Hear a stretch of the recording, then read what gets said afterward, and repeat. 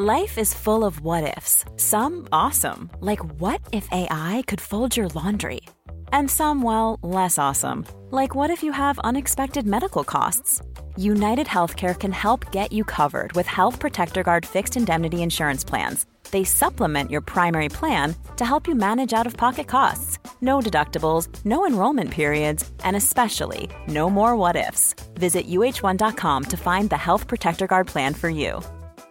I'm Sandra, and I'm just the professional your small business was looking for. But you didn't hire me because you didn't use LinkedIn Jobs. LinkedIn has professionals you can't find anywhere else, including those who aren't actively looking for a new job, but might be open to the perfect role, like me. In a given month, over 70% of LinkedIn users don't visit other leading job sites. So if you're not looking on LinkedIn, you'll miss out on great candidates like Sandra. Start hiring professionals like a professional. Post your free job on linkedin.com/people today.